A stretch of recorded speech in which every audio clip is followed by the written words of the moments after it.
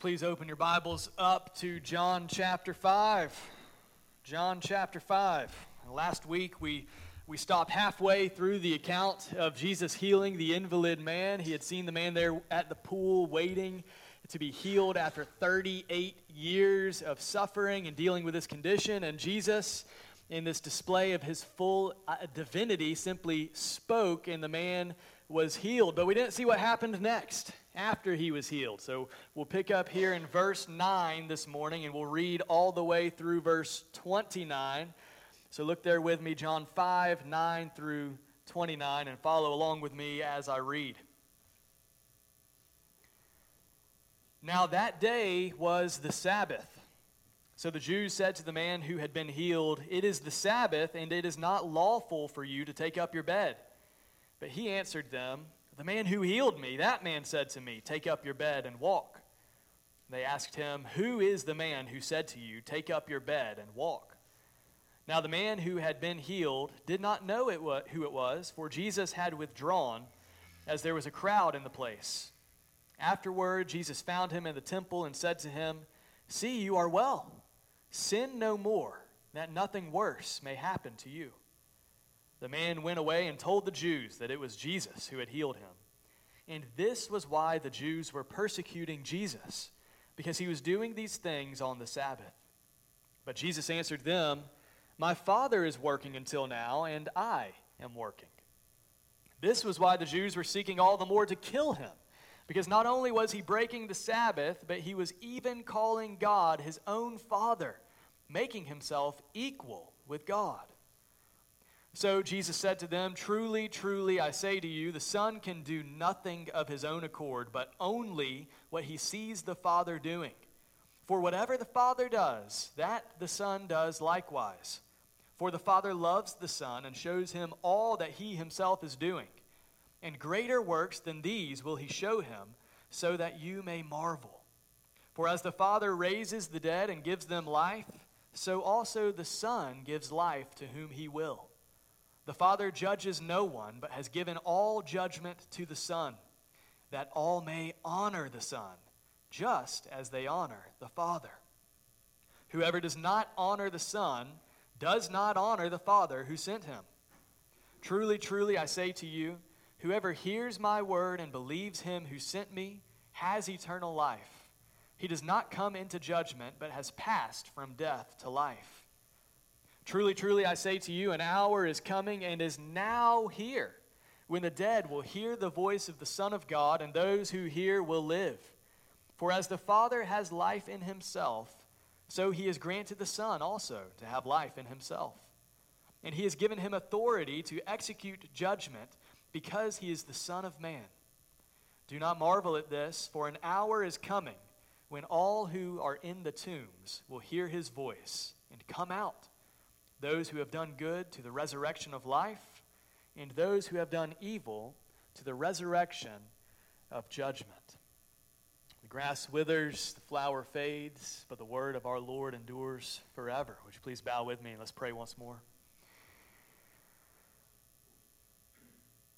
Father, we love your word, and we hunger for it, and we thank you for it, that you accomplish your purposes for which you send it out. And we ask that you would do that now, that you would give us ears to hear and give us fertile soil in our hearts as we hear the word. We pray in Christ's name. Amen. Who is Jesus? This is, without a doubt, one of the most important questions that you could even begin to ask yourselves. And as we've seen again and again and again and again, over and over and over so far in the Gospel of John, this is why John has written this book, that we may believe that Jesus is the Christ, and by believing we might have life in his name. Our goal in coming here week in and week out and hearing the Word of God preached every single week is that we might have our vision of who Jesus is clarified and strengthened and enlarged. This is what mothers need more than anything on Mother's Day and every other day. This is what children need and fathers need and workers need and elderly folks need and younger folks need. everyone in the world, our greatest need is to see him for who he is so that we might honor him as he deserves. But what we see in our passage this morning that we've just read is that Jesus is not always seen clearly for who he is. In fact, this morning we're going to see 3 wrong views of who Jesus is. 3 wrong views of who Jesus is. The first wrong view that we see here in our passage is that Jesus is just a miracle worker. Jesus is just a miracle worker. I think there's an intentional contrast here between the response of the Gentile officer who we saw last week, whose son was sick to the point of death, and this invalid man who had suffered for 38 years, this invalid man who was a Jew. Both were recipients of the healing power of Jesus. Jesus simply spoke, and the boy lived. Jesus simply spoke, and the invalid man walked. But the Gentile, chapter 4, verse 43, says he believed. Him and all of his household. They saw the sign, and they believed the message. But this invalid man responded differently. Let's look there. Verse 9. John says that day was the Sabbath. We'll come back to this. This was an issue. This day was the Sabbath, so the Jews asked the man why he was carrying his bed on the Sabbath day. And instead of rejoicing that he had been healed, instead of glorifying God, look what he does. He blame shifts. This man doesn't want to get into trouble, and so he points the finger outward and says, well, the man who healed me, that man said to me, take up your bed and walk. Look, go find him. This sounds to me a lot like the Garden of Eden, doesn't it? That woman that you gave me, she gave me the fruit, and I ate. Oh, the serpent, he deceived me, and I ate. This man is deflecting the criticism and deflecting the punishment. He's essentially throwing Jesus under the bus. And so they ask him to identify, well, who was it that healed you? And he says in verse 13, well, the man who had been healed, he did not know who it was, for Jesus had slipped away in the crowd. He had withdrawn. There was a crowd there in that place. Jesus apparently, he was not interested in the attention that would come from healing this man. He had bigger purposes in mind than simply performing miracles. But it says, afterward, Jesus found him in the temple, and here he gives this man a peek into why he performed this miracle in the first place. What does he say?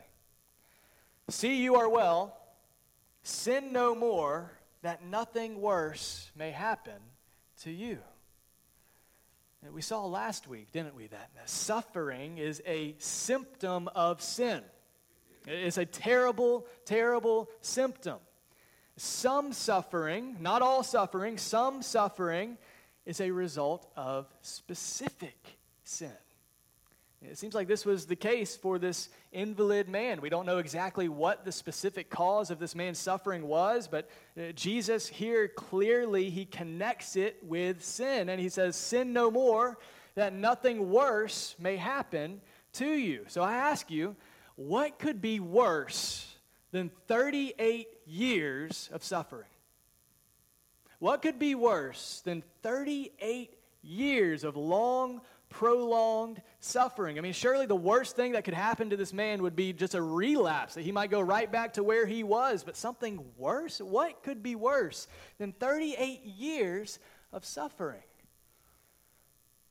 An eternity of suffering. That's what this temporary suffering was meant to teach this man. That's what this physical miracle of healing was supposed to teach him. You see, this man, he had a problem, his physical suffering, but Jesus says, I've come to heal, I've come to solve a much bigger problem. Not just the problem of suffering, but the cause of your suffering. I have come to solve the problem of sin. Jesus, he wasn't just a miracle worker. Every sign that Jesus performed, it pointed forward to a much bigger eternal reality. He did not just come merely healing the sick, merely causing the blind to see, merely causing the lame to walk. He did so as a pointer, an indicator that he has come to crush the curse of sin. That even the worst of suffering here on this side of eternity, here in the present, is nothing compared to an eternity of suffering. The aim of Jesus, it was not just physical health, but holiness. And not merely an improved life here and now, but eternal life in him. See, Jesus' aim was never primarily physical healing. He is always more concerned with our eternal well-being.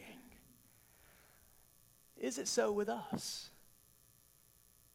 Are we more concerned with our temporary physical well-being or our eternal spiritual well-being? Are we more concerned with our health physically or our holiness, our health spiritually? This, by the way, it ought to help give us some shape for us for how we ought to think about mercy ministries as a church. Churches ought to care deeply about the physical needs of those around us. Amen? Amen? Yes? Okay. We ought to care about meeting the physical needs of our neighbors. There's hungry people around us. There are poor people around us. There are needy people around us. We ought to care deeply about meeting these needs, but never as an end in itself. We ought to love our neighbor by seeking to meet their needs in proportion to their importance and urgency. And friend, nothing is more important and urgent than that they see clearly the glory of Christ. Now, this is why Jesus is healing this man here.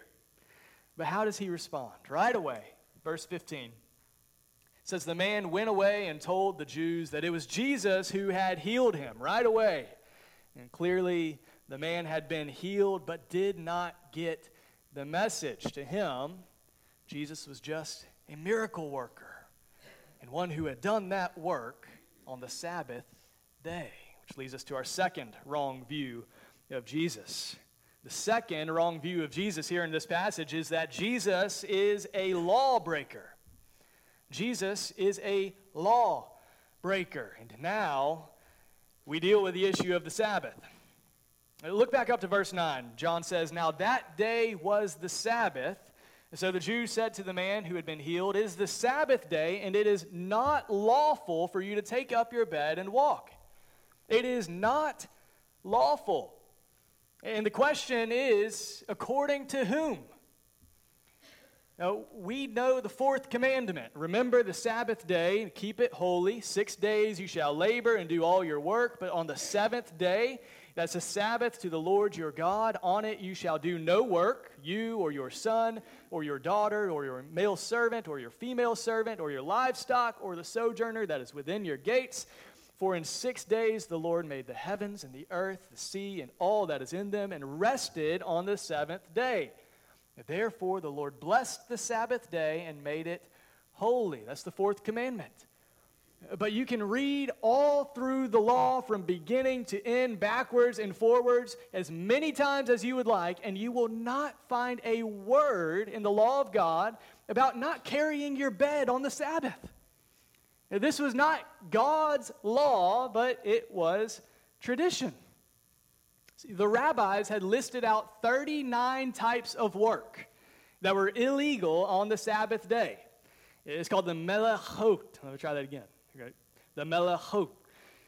And according to them, these 39 rules, you could not sow, you could not plow, you could not reap, you could not tie a knot, you could not untie a knot, you could not bake anything or sift anything, you couldn't start a fire, you couldn't put out a fire on the Sabbath day. And the very last of these 39 rules was that you could not carry on the Sabbath day. You were forbidden from carrying anything outside of your domain. And you were forbidden from lifting anything up over your head. And so seeing this man who had been there for 38 years pick up his bed, carry it, and walk was an offense to them. It was breaking their law. And when they discovered that it was Jesus who performed the work of healing on the Sabbath day, Verse 16, it tells us clearly, this was why the Jews were persecuting Jesus, because he was doing these things on the Sabbath. They thought Jesus was a lawbreaker. So we have to answer this question, we have to wrestle with this. Was he a lawbreaker? Did Jesus break the law? Not the law of God, but the tradition of man.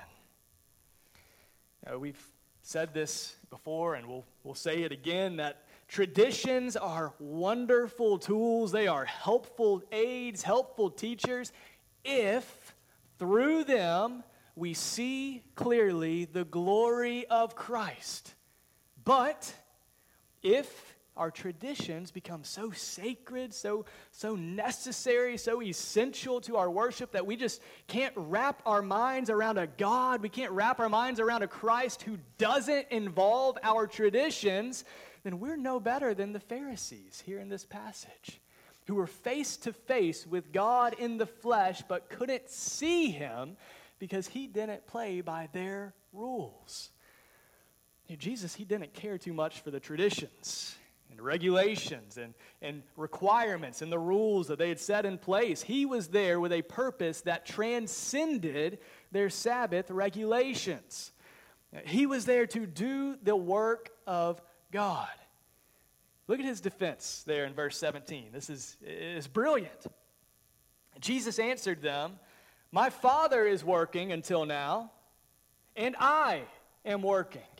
See his defense? He said, God is still working. God is at work, upholding the universe right now. Has God stopped working? Has God stopped working? No, of course not. Come on. We don't worship a God who only works 6 days of the week. God's better than Chick-fil-A, y'all. He works 7 days a week. He doesn't just create the world and then just let it spin off on its own. God is at work every moment, in every day, in every molecule in his world. Is God not right now feeding the birds of the air? Is God not right now causing the crops of the ground to grow, causing the wind to blow to and fro, causing the waves to rise and to crash? Is he not at this very minute giving you life and breath and everything? Of course he is. If God were not at work every moment of every day, then you and I and the entire universe would cease to exist. The rabbis, they had to wrestle with this. Really. They were so rigid in their understanding here that they had to wrestle with the question, does God break the Sabbath by continuing to work and uphold the universe 7 days a week? And you know the answer that they came up with? They said that since the whole world is the domain of God, technically he never carries anything outside of his domain. And since God is bigger than anybody and anything, technically in all his lifting and working and doing, he never lifts anything above his head, so God is therefore safe from breaking the law of the Sabbath. But Jesus here, he says, whatever regulations you come up with, whatever excuses you come up with to say it's okay for God to continue to work, guess what? They also apply to me. My Father is working, and I am working even now. Is God a lawbreaker by continuing to work? Of course not, and neither am I. Why? Because I am one with the Father.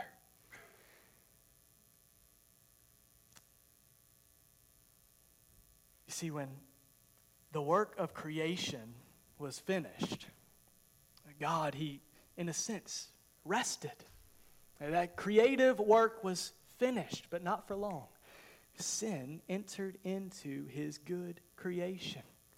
Sin and all of its deadly consequences, sin and death, sin and disease, sin and dishonor, and then began another work. The unfolding of the eternal plan of God from beginning of the ages, the unfolding, the work of redemption. Jesus says, I am here accomplishing God's work of redemption. That's why I'm here. That's what this healing was about. I have work to do. Don't tell me to rest. See, this scene, it marks the beginning of this rumbling tension here between Jesus and the Pharisees that will only get worse throughout the rest of this book. See, they hated that Jesus didn't keep their tradition. And they had him pegged now as a lawbreaker, but even worse than that, now they saw him as a blasphemer. This is the third wrong view of who Jesus is. Third, Jesus is a blasphemer.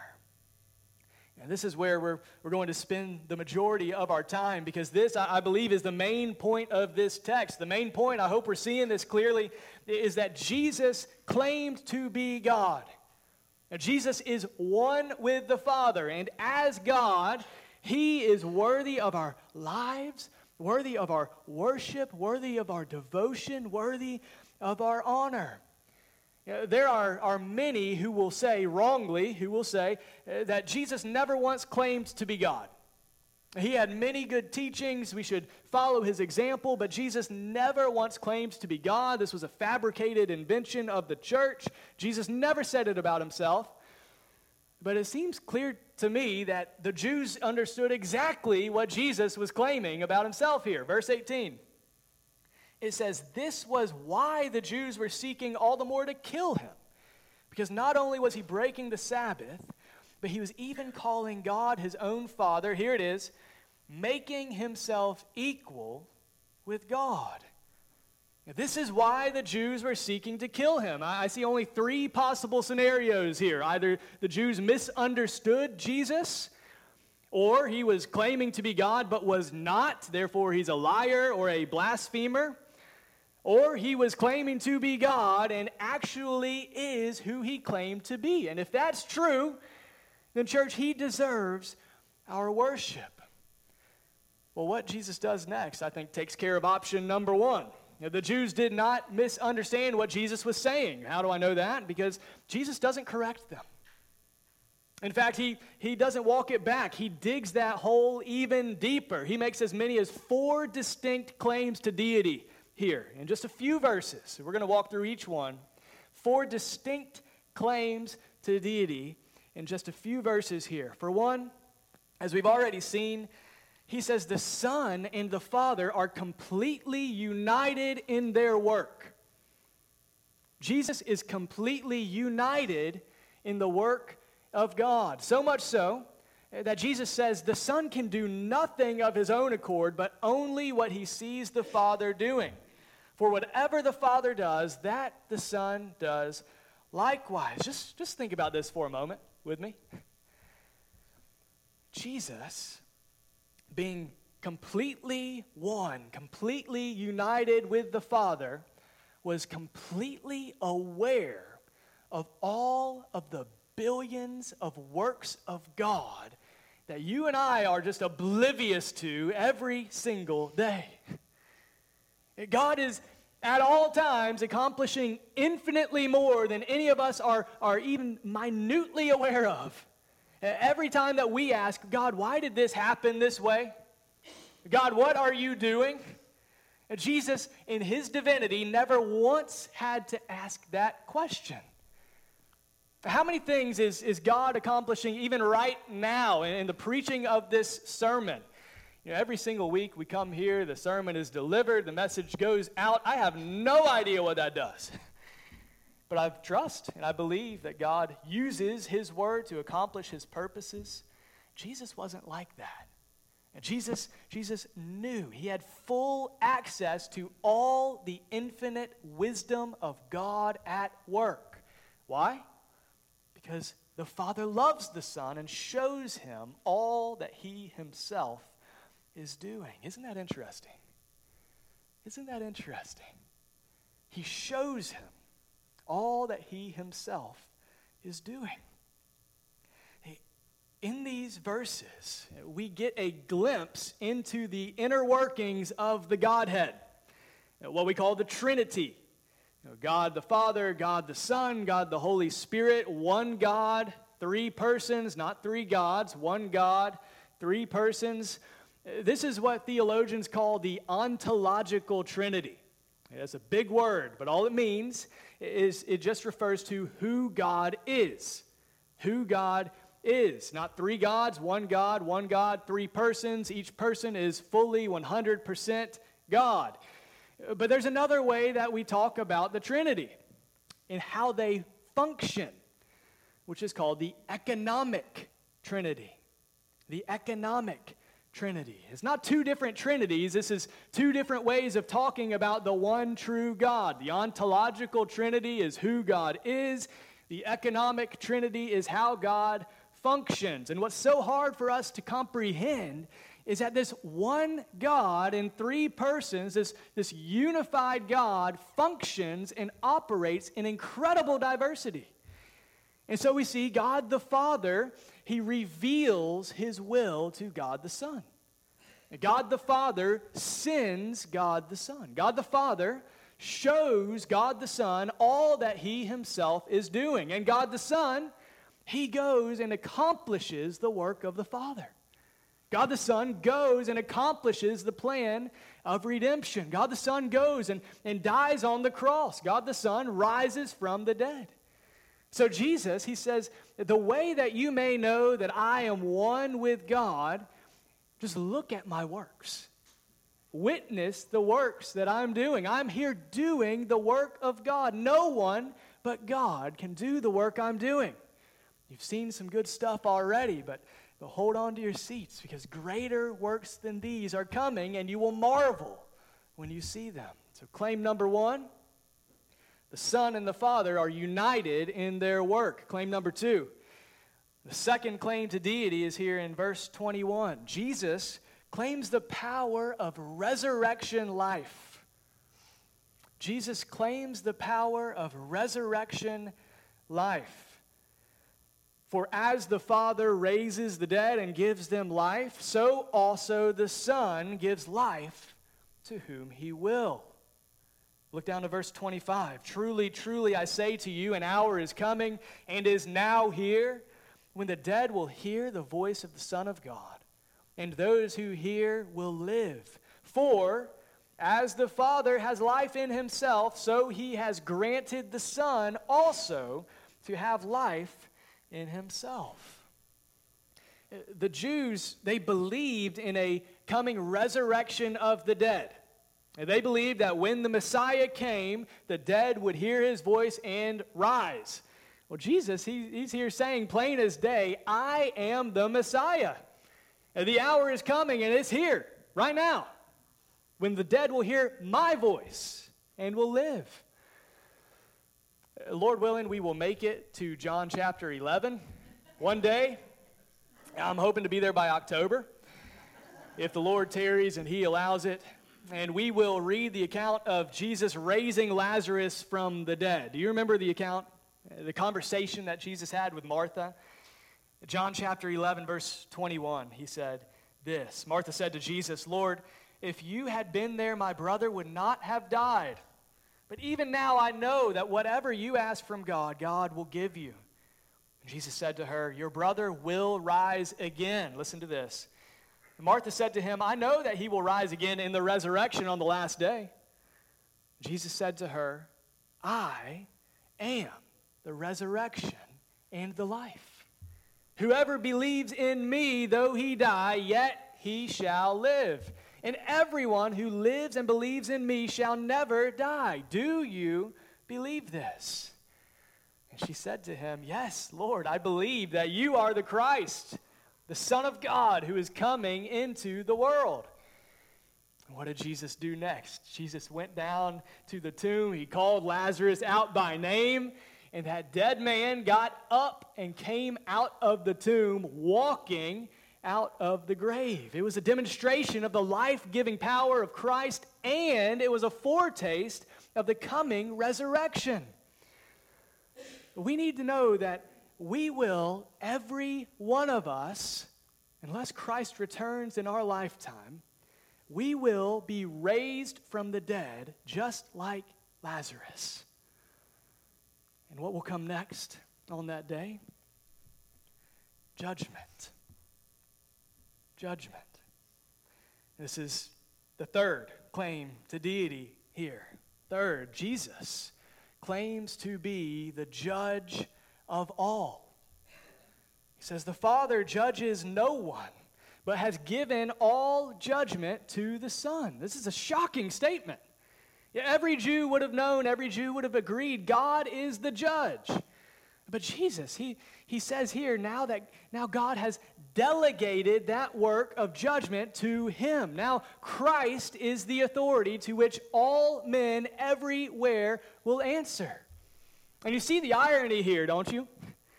Here is Jesus giving a defense of accusation from the men that are accusing him of breaking the law, when in reality, Jesus Christ himself is the judge to which all men will one day give an account. Verse 27, it says, he has given him authority to execute judgment because he is the Son of Man. Do not marvel at this, he says, for an hour is coming when all who are in the tombs will hear his voice and come out, those who have done good to the resurrection of life, and those who have done evil to the resurrection of judgment. I just want to speak plainly and clearly for a moment, because this truth is more important than just about anything else you could spend your time thinking about today. There is coming a day when every single person who has ever died will hear the voice of Jesus, just like Lazarus, and their bodies will rise up from the dead. And all of us will give an account of our lives before Christ, the judge. Everyone you know, everyone in your family, everyone in your workplace, everyone in your neighborhood, everyone in this church, everyone here in this room this morning. And we will be divided into two clear categories: the resurrection of judgment and the resurrection of life. And for many, this thought is just absolutely terrifying. You know what it's like to hear the voice of your father calling out your name when you just knew you were guilty. And if your father was a just dad, if he was a just man, you would receive some sort of punishment that corresponded to your guilt. If you don't know that voice, maybe you know the sound of a siren behind you as you're driving 20, 30 miles an hour faster than you should have done down Highway 17. We know what it's like, and that will be what it's like for so many who will rise and go to judgment. They will hear the voice of Jesus and will be terrified as they come to judgment because they are infinitely guilty and face eternal wrath. Their thoughts accuse them, their words accuse them, their actions accuse them, their lives accuse them, and they know it. But there is another way. He tells us here, you might have a sense of what it was like to hear the voice of your father calling you into his arms for embrace, and calling you into his love. That will be what it's like for those who come in the name of the Son. Why? Because although we're guilty, our records have been wiped clean. That's why Jesus came. He came to save us from the judgment that we deserve. You see, these good works that Jesus talks about here, they're not the basis of our judgment. They're not the foundation of our salvation. For those who are in Christ, for those who know Christ, the claim of the believer on the last day, the day of judgment, it will not be, look at what I've done. Look at my actions. Look at my good works. Look at my prayers. Look at my deeds. Look at my attendance. Look at my works. It will be, look at Christ. Look what Christ has done. Christ has lived on my behalf. Christ has lived perfectly in my place. Christ has borne the wrath against me, against my sin. Christ has paid for my sin.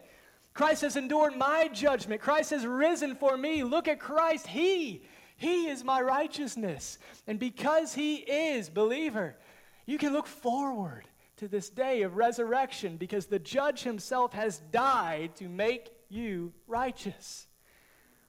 You are innocent in the sight of God. You're raised not to judgment, but raised to life.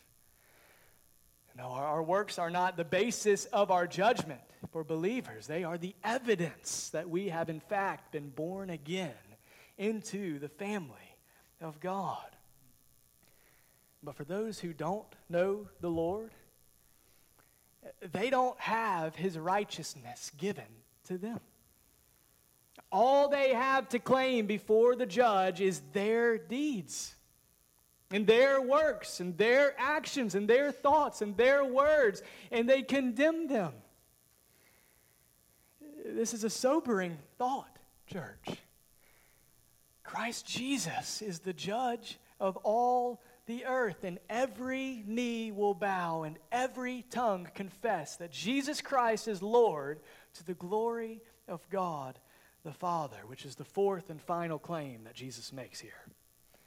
Fourth, Jesus claims to be worthy of the same honor as the Father.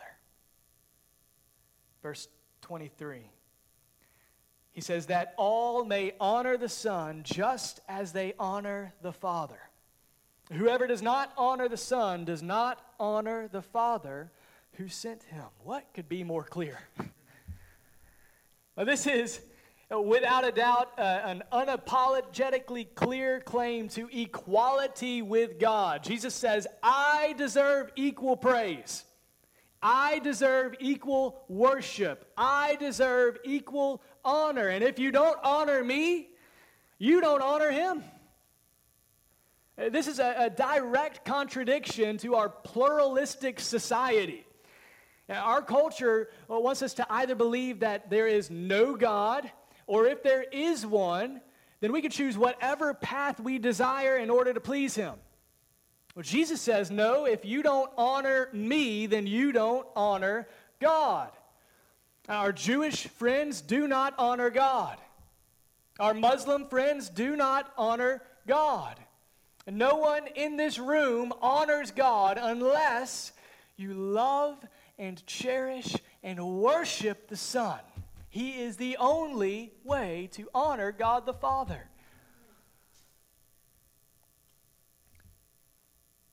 Jesus says, enter by the narrow gate.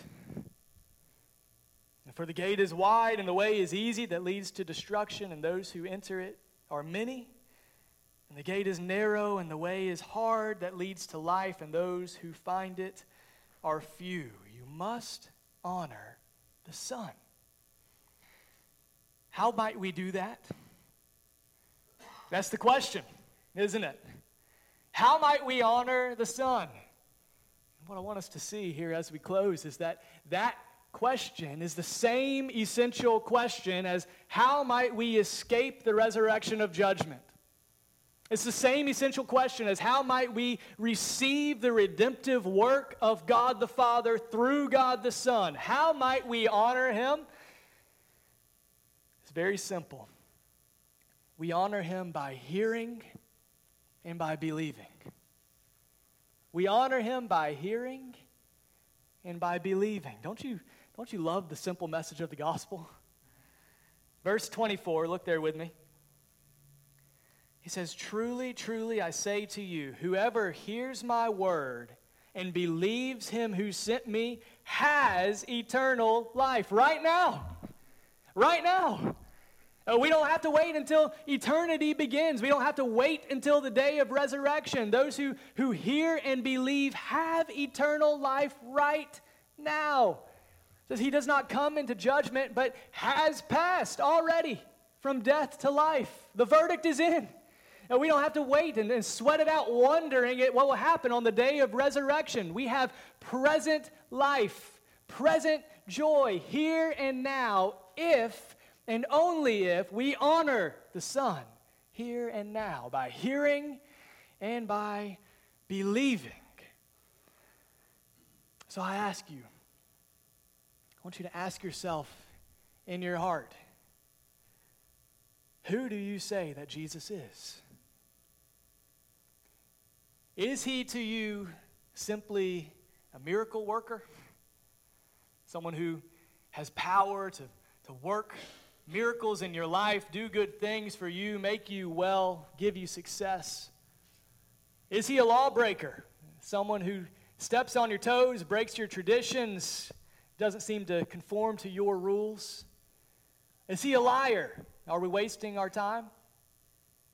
Or is he who he claims to be? Is he God in the flesh? You may have read C.S. Lewis's book, Mere Christianity. If you haven't, I'd encourage you to do so. He has this famous quote in there. I'll read it as we close. He says, "I am trying here to prevent anyone saying the really foolish thing that people often say about Jesus. I'm ready to accept Jesus as a great moral teacher, but I don't accept his claim to be God. This is the one thing we must not say. A man who was merely a man and said the sort of things Jesus said would not be a great moral teacher. He would either be a lunatic on the level with the man who says he is a poached egg, or else he would be the devil of hell. You must make your choice. Either this man was and is the Son of God, or else a madman or something worse.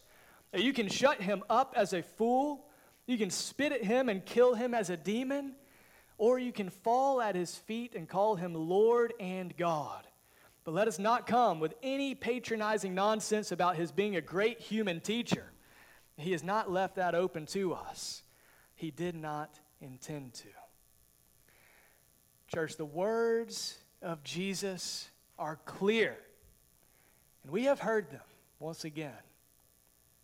Will we believe them? Will we live as if they were true? Let's pray.